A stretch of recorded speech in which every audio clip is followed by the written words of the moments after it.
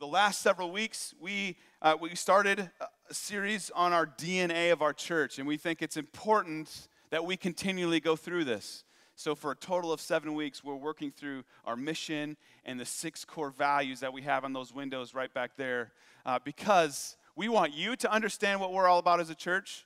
Some of you are seeking and praying and thinking through, is this the place you want to be? And so it's a great opportunity for us just to lay out, this is what matters most to us as a church. And so we talked about our mission a few weeks ago. Our mission is what? To glorify God by making disciples of Jesus Christ. And if you say making disciples is our mission, I will correct you and say first and foremost, we're all about God's glory. Right? We don't want the attention to be on man. We don't want the attention to be on us. We want God to be glorified. We want God to be lifted up. I don't want you coming and saying, Ben Hurt is awesome. Our elders are awesome. We want you to come here and we want you to leave saying, our God is awesome. That's really what matters most to us. I don't care what you think of me as long as you glorify the Lord and want God to be glorified in your life. And so even this morning we declared Christ be magnified. That's what we declare, and that's what we want. A couple weeks ago we talked about bold preaching. We talked about the fact that it's expository and applicational. Expository being that whatever the main reason of the text, the main point of the text should be the main point of the sermon. And so usually we're working through a book. During this season, we're kind of jumping around a little bit from scripture to scripture. But most of our time in preaching will be going through the Bible. But whenever we open up God's Word, the main point of the text that the writer had should be the main point of the preacher. And not only that, but we want it to be applicational. I don't want you to walk out of this room and you have a ton of knowledge in your head. Oh yeah, I know all these facts. That's great. We don't want a church full of Bible fatheads. We want you to take it home. We want you to apply it to your life because God has given us this gift of His Word. And that application may look like we know God deeper. There's a truth about God that I needed to understand and believe in. Maybe it leads to action where I need to put off something and put on something else. But we want bold preaching to be applicational. And if you remember in that sermon, we talked about the fact that it's gospel-centered. What makes preaching bold? It's not about the preacher. It's about the message of the preacher. It's about the gospel of Jesus Christ being proclaimed. Last week, we hit sincere worship. And we talked about how we worship the Lord in spirit and in truth. And it's this balance. It's this blend of these two. And sometimes we can get off track where we want to make it all about emotional. All I care is that as I go and I'm jazzed. I don't care what I'm jazzed about. I just want to be jazzed. Well, if that is not grounded in truth, then we are going to lead ourselves down a path that is going to be destructive. And it's not going to be helpful for us. So we worship in spirit and in truth. And sometimes we can get obsessed with truth, can't we? To the point where we're looking to criticize every single line of every single song that we sing. And isn't it true that you can take any scripture out of context? And we can take any song out of context. And so we worship the Lord in spirit and in truth. Our emotions matter, but only as they are grounded in the truth of God's Word. If we value truth, but we're unmoved by the truth, something's wrong with our heart. We worship in spirit and in truth. Today we're going to talk about fervent prayer, a dependent and expectant. We'll get into that more. Next week we'll hit purposeful discipleship. You know, our goal for every person who says, this is my church home, we want you to be more like Christ year after year after year. If you come in here and you look no different a year from now than you do today, something's wrong. We want to see you grow in Christ, and we believe that community matters and that God calls us to connect ourselves to a community where we can be known and we can know others. Purposeful discipleship. Then we're going to hit into courageous evangelism. Courageous evangelism, not only through word but also in deed, right? Our life should reflect the gospel. And people, when they hear the message from us verbally, they should be able to tie it in and say, yes, this is exactly the way they're living as well. And so we'll talk about the fact that each and every one of us is called to be an evangelist. If we call ourselves a believer, that is for each and every one of us. And then lastly, we'll hit strategic church planting. So for those of you who may be unfamiliar with with who we are as a church. We were planted out of Gospel City Church in Granger, and so we have benefited from strategic church planting. And Lord willing, I would love to be a part of planting churches. I don't really have a desire to grow this thing into a mega church. What my prayer is, if God would choose to bring people here, that if we have 100 people coming from North Elkhart, and this is kind of a ways, well, let's plant a church in that area, and let's grow a church there where the people can be more where they live, and they can reach those around them. That would be my desire. If the Lord doesn't do that, I just want to be faithful to the message, and regardless, I want to be helping other churches plant in other countries. If you remember the Pattons coming here, we talked to, they're missionaries in Hungary, and so some of churches in other countries just are not as financially able to sustain themselves like we might be able to because of the blessings of living in our country. And so those are our values. But for this morning, let's look into fervent prayer. Fervent prayer. And when it comes to prayer, there are few things in our Christian walk that lead to condemnation like prayer. Isn't that true? Like whenever you talk about prayer, one of my first reactions is like, oh man, I just don't pray enough. And it's really kind of a cultural thing too, isn't it? Like anytime something bad happens or there's something major going on in society, people will say, oh, my thoughts and prayers go to you. Or even with the president having COVID now, my thoughts and prayers are with you. And what does it mean by prayer? What exactly is that? Very simply, it's this. It's listening and talking with God. That's it. It's a two-way conversation with the Lord, between us and God. It's not just talking to him about things. It's not just requesting things from him, but rather it's interaction that goes both ways. He's given us his word. Part of our prayer life should be involvement in his word so that we can hear from the Lord. And when we pray, we focus on different things, don't we? We focus on praising God for who he is. We confess our sins. That's how we even come to the Lord. It comes through the confession that, Lord, I am not worthy. I am separated from you because of my sin. But not only that, we live this life of repentance, don't we? Of confession of sin on a regular basis. And there's also times where we intercede, whether it be on behold of our own needs or the needs of those we encounter, or even the troubles that we face in the world. We come with intercessory prayers to the Lord. And then we also give thanks back to him for his goodness. Now, certainly, we could spend a lot of time on prayer. We could spend weeks and weeks and weeks. And so this is not meant to be an exhaustive sermon on prayer, but rather just some key components of what does fervent prayer look like exactly. So let's break that down. I have 5 main points here that we're going to talk about when it comes to fervent prayer. And usually I like to camp out in one book, but we're going to look at a lot of scriptures because there's not really one particular passage of scripture that talks about prayer. So you're going to get an overload of scripture. I'm going to have most of it on the screen for us to behold, but let's talk about fervent prayer. And first of all, fervent prayer is dependent. Fervent prayer is dependent. Now, this is first and foremost, in my understanding, the greatest understanding we need to have when it comes to prayer is that we are utterly dependent on the Lord. Amen? Even yesterday, we looked at John 15 for the men who were here yesterday morning talking about abiding in the Lord, and Jesus says this, I am the vine, you are the branches. Whoever abides in me and I in him, he it is that bears much fruit. For apart from me, you can do nothing.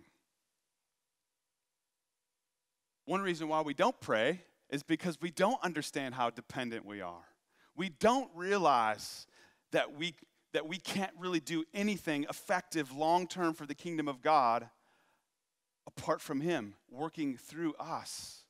This is foundational to our faith of understanding I am absolutely dependent on the Lord. And that can be a problem living in America, can it? Because we have this me, I, central to the person theology and understanding. Like we think we can handle it all. And it infiltrates for us even in the church where we think, well, I got this. I don't need to bring anybody else involved in my life because I can handle this, especially us as men. We have this mentality of I can handle this. I don't need any help. But we need to come to understand we are dependent, and apart from Christ, we can do nothing. Look at Romans 8:26. Even when it comes to our prayer, often we don't even know what to pray for when we pray. And this again shows our dependence on the Lord. Likewise, the Spirit helps us in our weakness. For we do not know what to pray for as we ought, but the Spirit himself intercedes for us with groanings too deep for words. We are dependent on the Lord. Now, if you have your Bibles with you, turn real quick to Psalm 121, one of my favorite Psalms. I love this. This speaks again to our need for him. We all have moments where we just can't handle life. Like it's just too much for us. Psalm 121, I picture the psalmist just being overcome with what's before him. He says this, I lift up my eyes to the hills. From where does my help come? And so I picture him. He's got this mountain in front of him. And he's like, I got to get to the other side. I think for us, what's a mountain in your life right now where just seems like it's unbearable? I can't get past this. How am I going to get through this? My loved one is sick. I can't find work. I can't support my family. How am I going to get over this hill? How am I going to get over this mountain? Where does my help come from? And the psalmist reminds him and reminds us in verse 2, my help comes from the Lord who made heaven and earth. That is no small thing. Where does our help come from? It comes from the one, oh, by the way, he made heaven and earth. When we walk outside, we see the rain, we see the trees and the flowers and the plants. We're reminded that's not man-made, that's God-made. God is in control of all things. Where does our help come from in our time of need? It comes from the Lord. We are dependent. So what exactly does it mean to be dependent? Here's some things to help you think about other ways that we're dependent. Think of a newborn child. It cannot exist on its own outside of the womb. It needs its mother to nurture it, to feed it, to care for it, to love them. Or how about a patient with a broken arm? Anybody just kind of take care of that yourself, or are you kind of dependent on the doctor to take care of you, to make sure it's set right? Do we need surgery, or is a cast going to be enough? Like you need to go to somebody because we're dependent on physicians to know what they're talking about and to be able to get us back on our feet and get us back into a healthy place where we can function as we once did before that. How about someone jumping out of an airplane? What are they dependent on? A parachute, right? I trust in that parachute's going to open when I pull the chute. And really, as I was thinking through this, like what are some other analogies of dependence? And I got to thinking about our dependence on smartphones. How many of you have a smartphone? Probably just about every one of us. So here's a couple words for you to think about, a couple thoughts for you when it comes to how dependent we are on smartphones in today's world. Do you know what nomophobia is? It's the fear of going without your phone. You ever have that? Like rarely. That's one reason why, though, I love my wife, because she forgets her phone all the time, and I call her during the day, and often she doesn't have it with her. But for me, I can't walk out the door unless I have my phone on it. Like, where is it? I got to go get it. Like constantly looking for it. So if you have the fear of going without your phone, you have nomophobia. Here's another word for you: textophrenia. You know what that is? You could probably figure it out, right? It's the fear that you can't send or receive texts. You ever have that? My phone's broken. I can't send a text. What am I going to do? And then there's other thing. Have you ever had this? Phantom vibrations. Where you're like, wait, was that my phone? No, that wasn't. And it's just a matter of like turning and your phone rubs against your side. And was that, no, that wasn't anything. That was just me imagining. So listen to this statistic. This is nuts. This is crazy. The average touches a person has on their phone in a day is 2,617. That's just the average. The average person touches their phone 2,617 times a day. And the average a person is on their phone in a day is 2.5 hours. So we are just literally on our phones for 2.5 hours. And if you think about this, it's true for most of us. All the time that how many of you find yourself looking at your phone and maybe your spouse or somebody's asking, what are you doing on your phone? I'm like, I honestly have no idea. I'm not sure how it got there. It just kind of showed up. We have this dependence on our phone. But think about it this way. What if we grew in that kind of dependence on the Lord? Where it's all of a sudden we find ourselves praying, because that's just how dependent we are on the Lord. What are you doing? I'm praying. Why are you praying? That's just my nature. My nature now is just to run to the Lord. I can't help but run to him because I am so dependent on him. I can't function in life unless I have fellowship and communion with him. What would life look like if we were that dependent on the Lord? And you know, sometimes the Lord has to get our attention, doesn't he? And I'm reminded of Paul in 2 Corinthians. No need to turn there. I'll read it for you. But if you want to mark it down, 2 Corinthians 1, verses 8 and 9. I love this passage because you ever get tempted to look at Paul and think like he was just this superhuman Christian? Like, there's no way I could be like him. Like, he had everything going. He always did the right thing. But Paul actually struggled with hope sometimes. Look at what it says here, 2 Corinthians 1. Let me set the picture for you. So Paul is even sharing with them like, hey, guys, I want you to be mindful that life wasn't always so great. Verse 8 says this, for we do not want you to be unaware, brothers, of the affliction we experienced in Asia. So Paul was one that was shipwrecked. He was bitten by a snake. He was in prison over and over again. He just faced so much persecution because he followed Christ. And he didn't just do it with this like happy heart with a smile on his face and like this is easy. Like, he struggled. And he doesn't want the brothers to be unaware of the afflictions. He goes on to say in verse 8, for we were so utterly burdened beyond our strength that we despaired of life itself. So even Paul, somebody that we would look up to, despaired of life. Didn't want to live any longer because of the things that he's going through. So there's great hope for each and every one of us. If the Apostle Paul felt that way, then surely we shouldn't be surprised when we face that. But Paul understood what was going on. He goes on in verse 9 and says, indeed, we felt that we had received the sentence of death.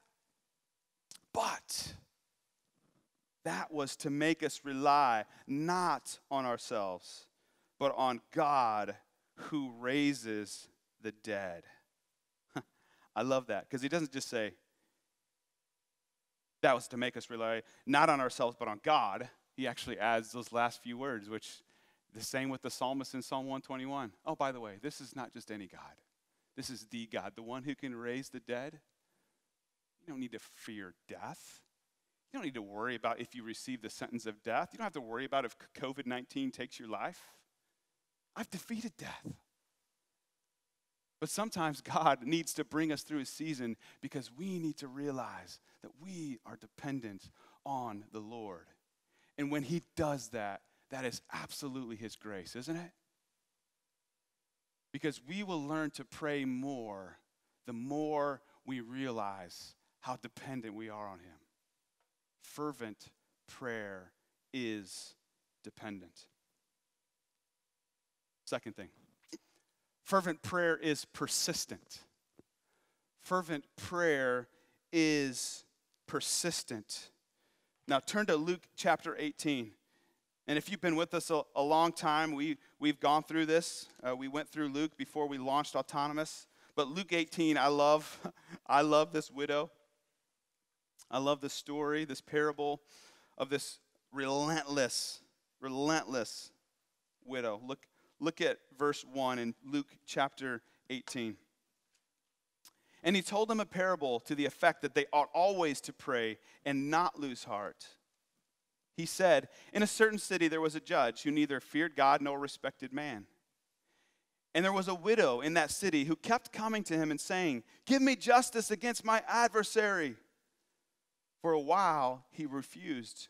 But afterward he said to himself, though I neither fear God nor respect man, yet because this widow keeps bothering me, I will give her justice so that she will not beat me down by her continual coming. I love that. And the Lord said, hear what the unrighteous judge says. And will not God give justice to his elect who cry to him day and night? Will he delay long over them? I tell you, he will give justice to them speedily. Nevertheless, when the Son of Man comes, will he find faith on earth? And so the whole point of this is like, be like the widow. Come to me over and over and over again. But here's the thing, God is not like this judge, is he? God doesn't get annoyed with us. I fully believe that. I fully believe God does. Ben keeps asking me for these things over and over again. I'm tired of this. I'm done with him. He doesn't get annoyed. The picture is like that's the more vigilant somebody is in making requests, the more likely it may happen. The point is, Jesus says, don't give up. Keep coming to me over and over and over again. Be persistent. You ever been around kids who keep asking for things? Or for you parents, have you ever told your kids that you're going somewhere, like the zoo, or you're going on vacation, and it's like 3 weeks out? And every single morning, hey, are we going on vacation today? No. It's in 3 weeks. Are we going on vacation today? No. The obsession right now with my kids is gum. Anybody have, like you have a pack of gum and it's like, can I have gum? And Harper, our youngest daughter, she's like, later? We'll see. Yes. I didn't say yes. I said later, maybe. I said, we'll see. But it does get to the point where she is so persistent. I'm like, fine, take the gum. I'm tired of you asking. And what Jesus is trying to say, what God wants us to know is that I'm not going to be fed up with your prayers. Keep coming to me over and over again. Are they not getting met? Are your needs not getting met? Keep coming to me. Are you not finding what you need? Keep coming to me over and over and over again. Be persistent. Romans 12:12 says this, rejoice in hope. Be patient in tribulation. Be constant in prayer.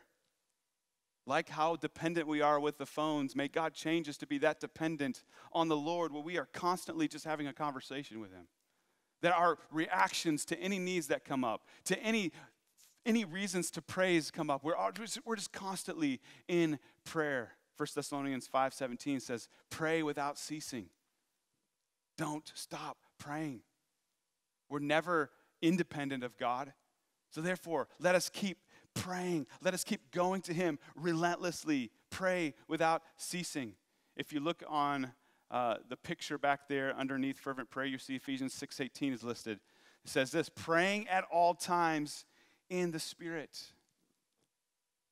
We should be persistently in prayer. So let me ask you, is that the way you pray? When you have a need that you're just convinced this has to be met, God has to meet this, do you persistently go to the Lord over and over again?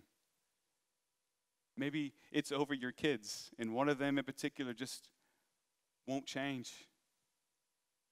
Or maybe somebody has strayed from the Lord, is not walking with the Lord. Do you persistently go after them? Maybe your job, every single morning you wake up, you're dreading walking into that place of business, and Lord, please change my heart or change my job.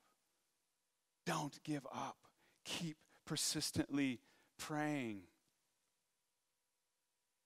And I think this ties in with the next one as well.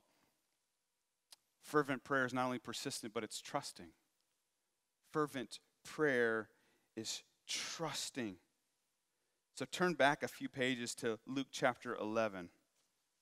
Luke chapter 11.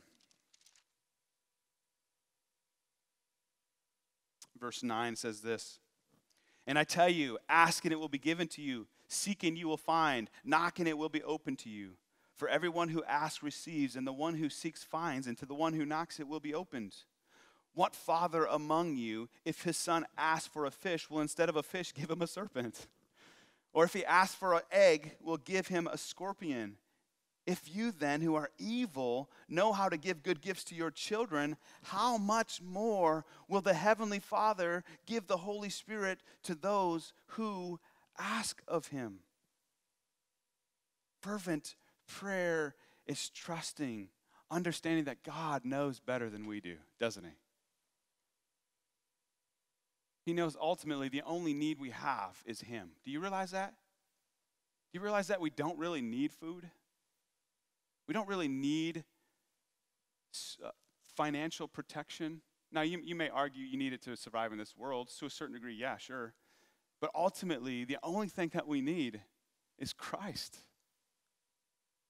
God knows exactly what we need so that we come to him, and maybe we don't get exactly what we want. We trust in him knowing that he knows what is best for us. And oftentimes, what's best for us is to not give what we're asking for, because it leads us to depend on him.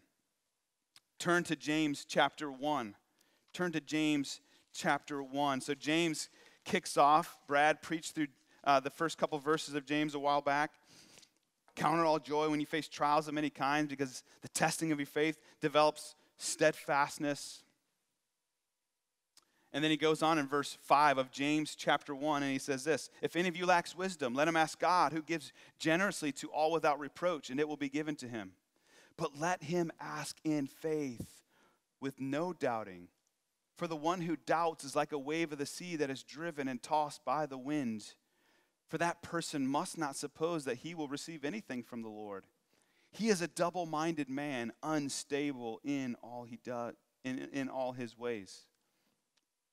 So this particular request, if you lack wisdom, and certainly in all of life we need wisdom, don't we? Lord, give me wisdom to understand what's going on. When we ask, believe without doubting. The one who doubts, he's like just the picture of the waves of somebody bouncing back and forth on the waves. There's no stability at all. It's always up and down. And what Jesus is calling us to do is trust me. Trust that I know what is best for you. Ask and believe without doubting. I'll give you exactly what you need. And then you don't need to turn here, but Romans 8, I just love Romans 8. You've heard me say it. We've already shared one verse today. I feel like I'm in Romans 8 every week here, and it's one of the greatest, if not the greatest chapters in the Bible. But Romans 8:28 says this. There's like this new perspective of a different perspective. So we trust God to give us what we want, but we also trust God not to give us what wouldn't be good for us. Romans 8:28 says this, "And we know that for those who love God, all things work together for good, for those who are called according to his purpose." All things work together for our good. The job that you hate, God's working it for your good. The broken relationships in your life, God is working that for your good. It reminds me, so we're renting a house right now because Elkhart's ridiculous with housing. Have you noticed that? It's nuts. And so we moved out here last summer, right? And we went from one rental, and we looking for houses. We had an offer on a house, and there was like 50,000 offers on it, and they didn't take ours. And so we ended up renting another house. But there was this certain house in this one neighborhood that would have been perfect for our family. And we prayed and prayed, and I had one of those moments. You ever have one of those moments where you were like 100% convinced God's going to work this out? Like I would remember praying in my office in Granger, believing fully, God, I think you're going to do this. I think you're going to open up the door for this house. And I felt so strongly about it that I even journaled, like I can't wait to journal this and see it work out so that I can say, Nikki, look, before it happened. And then it never happened. And I had a choice to make. Am I going to be one that trusts that God is working this for my good? Or am I going to be one who throws up my hands and I can't get a stinking house in this place?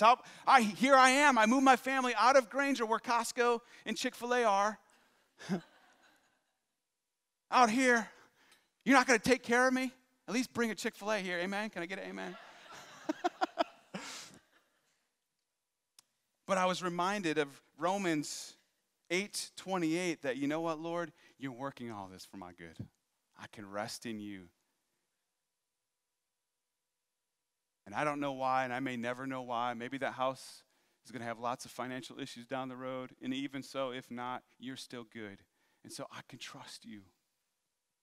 I can trust you. Now, lest you think I am this amazing person of faith, that doesn't always work that way. I have my moments where I'm more like my 4-year-old child who didn't get gum when they wanted to. However, God wants to teach us to trust him. Fervent prayer is trusting. Here's the next one. Fervent prayer is bold. Not only are we about bold preaching, but we're also about bold praying. Fervent prayer is bold. Look at what Ephesians 3:20 and 21 says. You've heard me say this the last few weeks after the sermon. Now to him who is able to do far more abundantly than all that we ask or think, according to the power at work within us, to him be glory in the church and in Christ Jesus throughout all generations, forever and ever. Amen.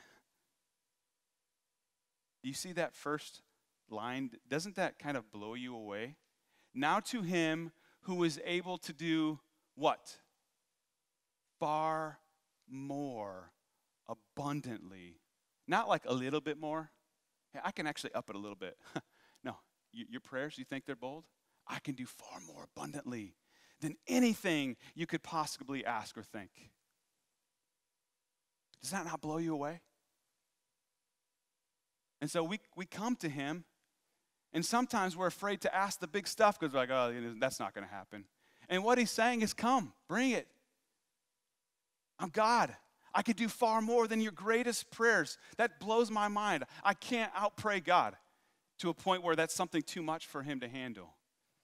God wants us to pray boldly. I remember when we moved we lived in South Bend for a while, and then I was in ministry at a different church, and God moved us to Illinois for about 4 years where I did different work. I wasn't in ministry anymore.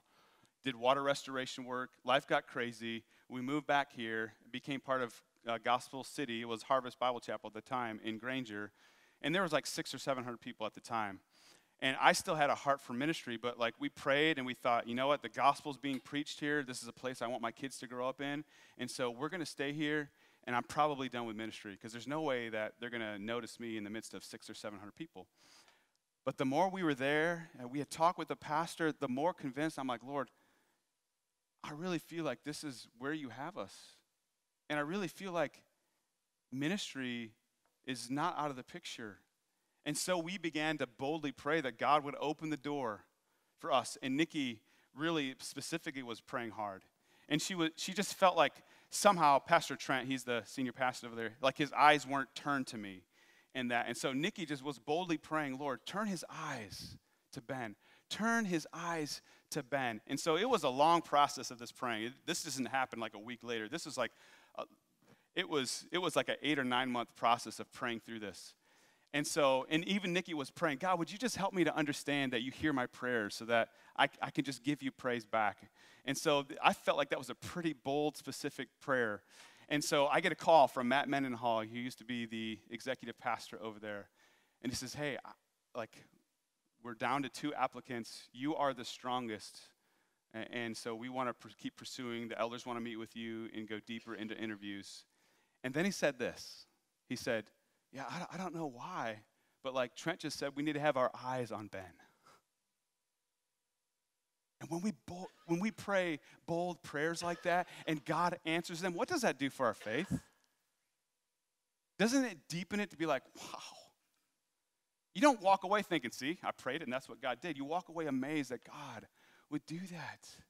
But he is able to do far more abundantly than all that we ask or think. Turn to Hebrews 4. This is another favorite passage of mine. Hebrews chapter 4. We come to him. We can ask bold prayer requests, but even just in the act of coming to him, we can be bold. Sometimes we feel like we have to have it all together. Like somehow, I don't have it all together. I screwed up. I'm saying I'm a Christian, but look what I did this week. And so I gotta take some time away from God before I can come back to him so I get myself worthy. And that's like the most ridiculous thing in the world because we can't come to God with our good works anyway. Not by works of righteousness which we have done, but according to his mercy he saves us. So why would that be any different for his kids to come to him? Look what Hebrews 4, verse 14 through 16 has to say. Since then, we have a great high priest who has passed through the heavens, Jesus, the Son of God. Let us hold fast our confession. For we do not have a high priest who is unable to sympathize with our weaknesses, but one who in every respect has been tempted as we are. You see that? One who in every respect has been tempted as we are, yet without sin. Let us then with confidence draw near to the throne of grace, that we may receive mercy and find grace to help in time of need. We can boldly approach the throne of grace in our time of need. Anybody in a time of need this morning? Anybody never not in a time of need? How can we approach the throne of grace? Do we come cowering? Do we come like, okay, if I have a good day today, I can go to him tonight? Jesus said, man, if you screwed it up big time right now, come to me right now. Come to me. I understand. I have compassion for you. I was tempted in every way, yet I was without sin, and therefore you can come to me. I'm the one you should come to. Don't run to those other things that you try to run to escape the world. Come to me to escape the world. We can approach his throne with confidence. So what is keeping you from running to him? Do you lack faith? We've looked at that God said, I'm able to do far more abundantly than anything you can ask or think anyway. You need your faith to grow to believe that God can do what you want him to do. But also, maybe you just need to realize that God doesn't expect you to have it together for you to come to him. He comes to us because we don't have it together. Amen? Boldly approach him. But there's a flip side to that. And here's the last point. Fervent prayer is humble. We come boldly. We don't come arrogantly. We don't come demanding that he meets. We come humbly. And let me just read for you Matthew 6, 5 through 8. No need to turn there. Matthew 6, 5 through 8. We come to the Lord humbly. Verse 5 says this, and when you pray, you must not be like the hypocrites, for they love to stand and pray in the synagogues and at the street corners, that they may be seen by others. Truly I say to you, they have received their reward. But when you pray, go into your room and shut the door and pray to your Father who is in secret, and your Father who sees in secret will reward you. Now, this isn't a call for us to only pray in private. That's not the point of this. If you walk away thinking, I don't have to stay. I can go home and just pray in my closet. The point of this is that don't pray so others hear you. Don't pray so others would be impressed with you. Don't pray to earn the approval of other men or other women. And I think sometimes people are too afraid to pray because they care too much about themselves. And Jesus is like, no, it's not the point. You're praying to me. You're not praying to other people. You're praying to me. Don't pray to try to impress. So therefore, we can come together and we can pray even if we stumble through it because it's not about us anyway. And to be honest, sometimes I love the prayer of just a genuine Christian who's just stumbling through and he doesn't even fully know what to say. There's something sweet about that sometimes. So if that's you, don't let that hinder you from coming and praying. Turn to Luke chapter 18 real quick here. Luke chapter 18. I remember preaching through this, and maybe you'll remember this as well. And Jesus, during this time, he's talking about the Pharisees and how they approach things and the arrogance that they carry. The Pharisees were people who thought they were awesome just because they thought they had it in on the law. They knew the law like the back of their hand. They thought they had this relationship with God, but really they were just religious and their hearts were far from the Lord. And Jesus is talking to others, and he says this in verse 10. 2 men went up into the temple to pray, one a Pharisee and the other a tax collector. The Pharisee, standing by himself, prayed thus, God, I thank you that I am not like other men, extortioners, unjust, adulterers, or even like this tax collector. I fast twice a week. I give tithes of all that I get. Is that even a prayer? He's just like, hey, Jesus, look at my resume. Isn't it amazing? It's not even prayer. It's just him gloating about himself.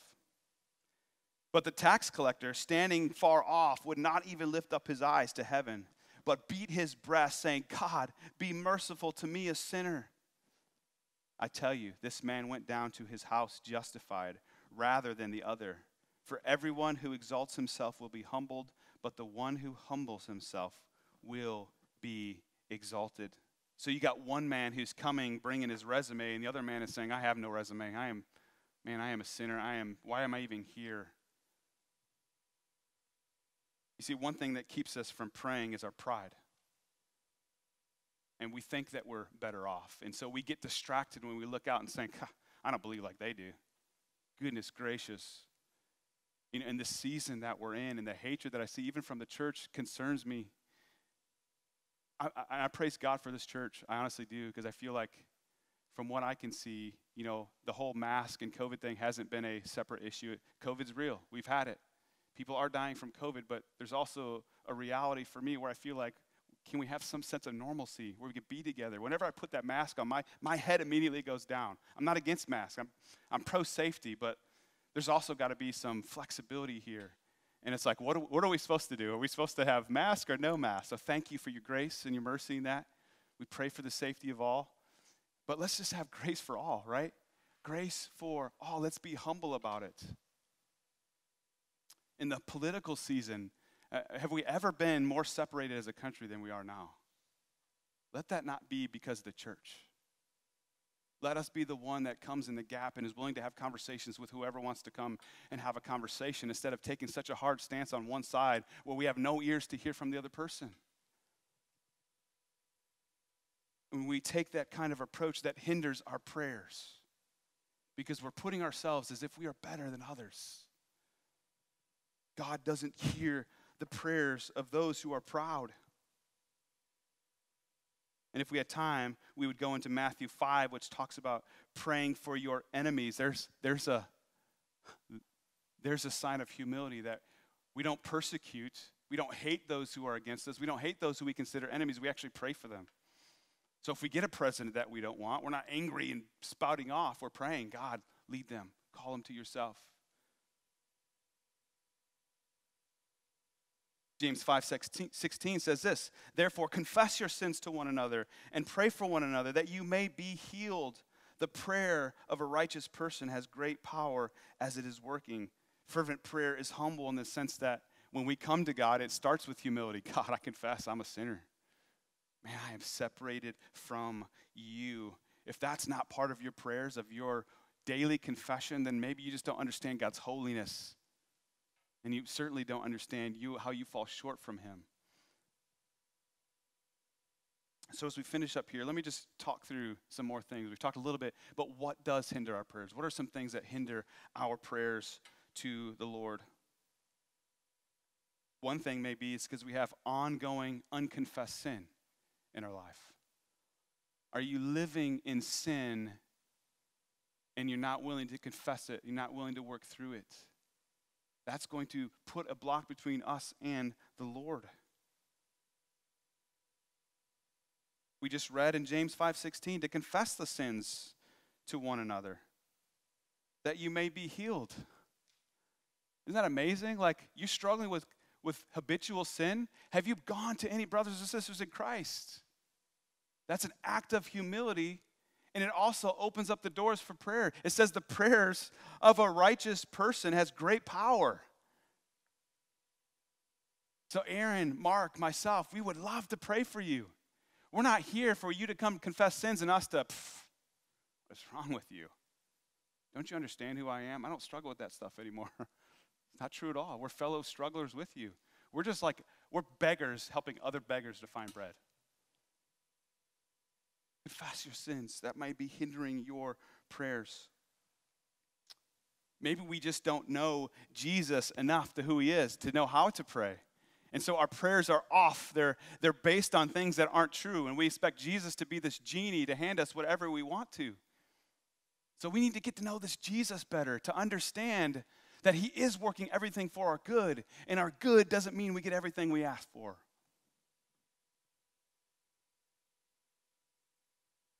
Sometimes we have false expectations. 1 Peter 5:6 says, humble yourselves, therefore, under the mighty hand of God, so that at the proper time he may exalt you. So God is able to do far more abundantly than all that we ask or think. But that doesn't mean we know what those things are. And so we humble ourselves before mighty God who is sovereign and in control over all things, understanding that we are dependent on him. And that whatever he does, we know that he's doing it for our good. And we don't always know what's best for us. So are any of those correlating with you this morning of why your prayer life may be stagnant? Could it be maybe that you don't even really have a relationship with the Lord? Maybe you have approached Jesus as this genie in a bottle that if I just say the magic words, if I put the quarters in the machine, I'll then get what I want out of it. And Jesus says, deny yourself. Take up your cross. Follow after me. And if you're questioning your salvation this morning, you need someone to talk to, Aaron or myself, we'd love to spend some time with you. I'm not gonna rush through that. We'd love to sit down and help you understand that. Could it be that you have unconfessed sin as we talked about, or maybe you just need to get to know Jesus better to understand that he's working everything for our good. Fervent prayer is dependent. Fervent prayer is persistent. Fervent prayer is trusting. Fervent prayer is bold. And fervent prayer is humble. Let's pray. Father, thank you. Thank you for your grace and mercy, Lord, that even though we get all this wrong, even though sometimes our prayers are hindered, Lord, you still love those whom you've called. And we can humble ourselves this morning before you, and you graciously receive us through our repentance, Lord. God, I pray that you would make us a church that prays. A church that is bold, a church that is not afraid to bring any request, but also a church that's open-handed and humble, understanding that sometimes you allow hard things to come into our lives because, like Paul, we need to be reminded that we need to not depend on ourselves, but on you. And you are the God who raises the dead. There is nothing too hard for you. You are the creator of all things.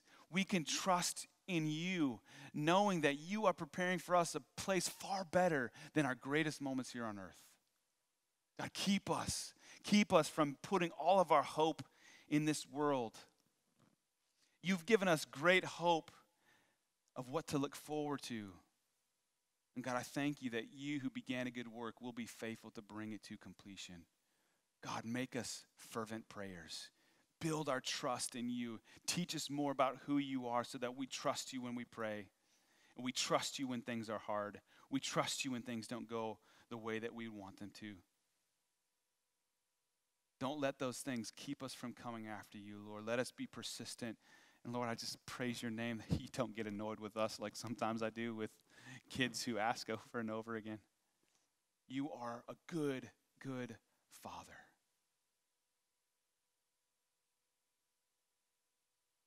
And we thank you. And it's in Jesus' holy name we pray. Amen.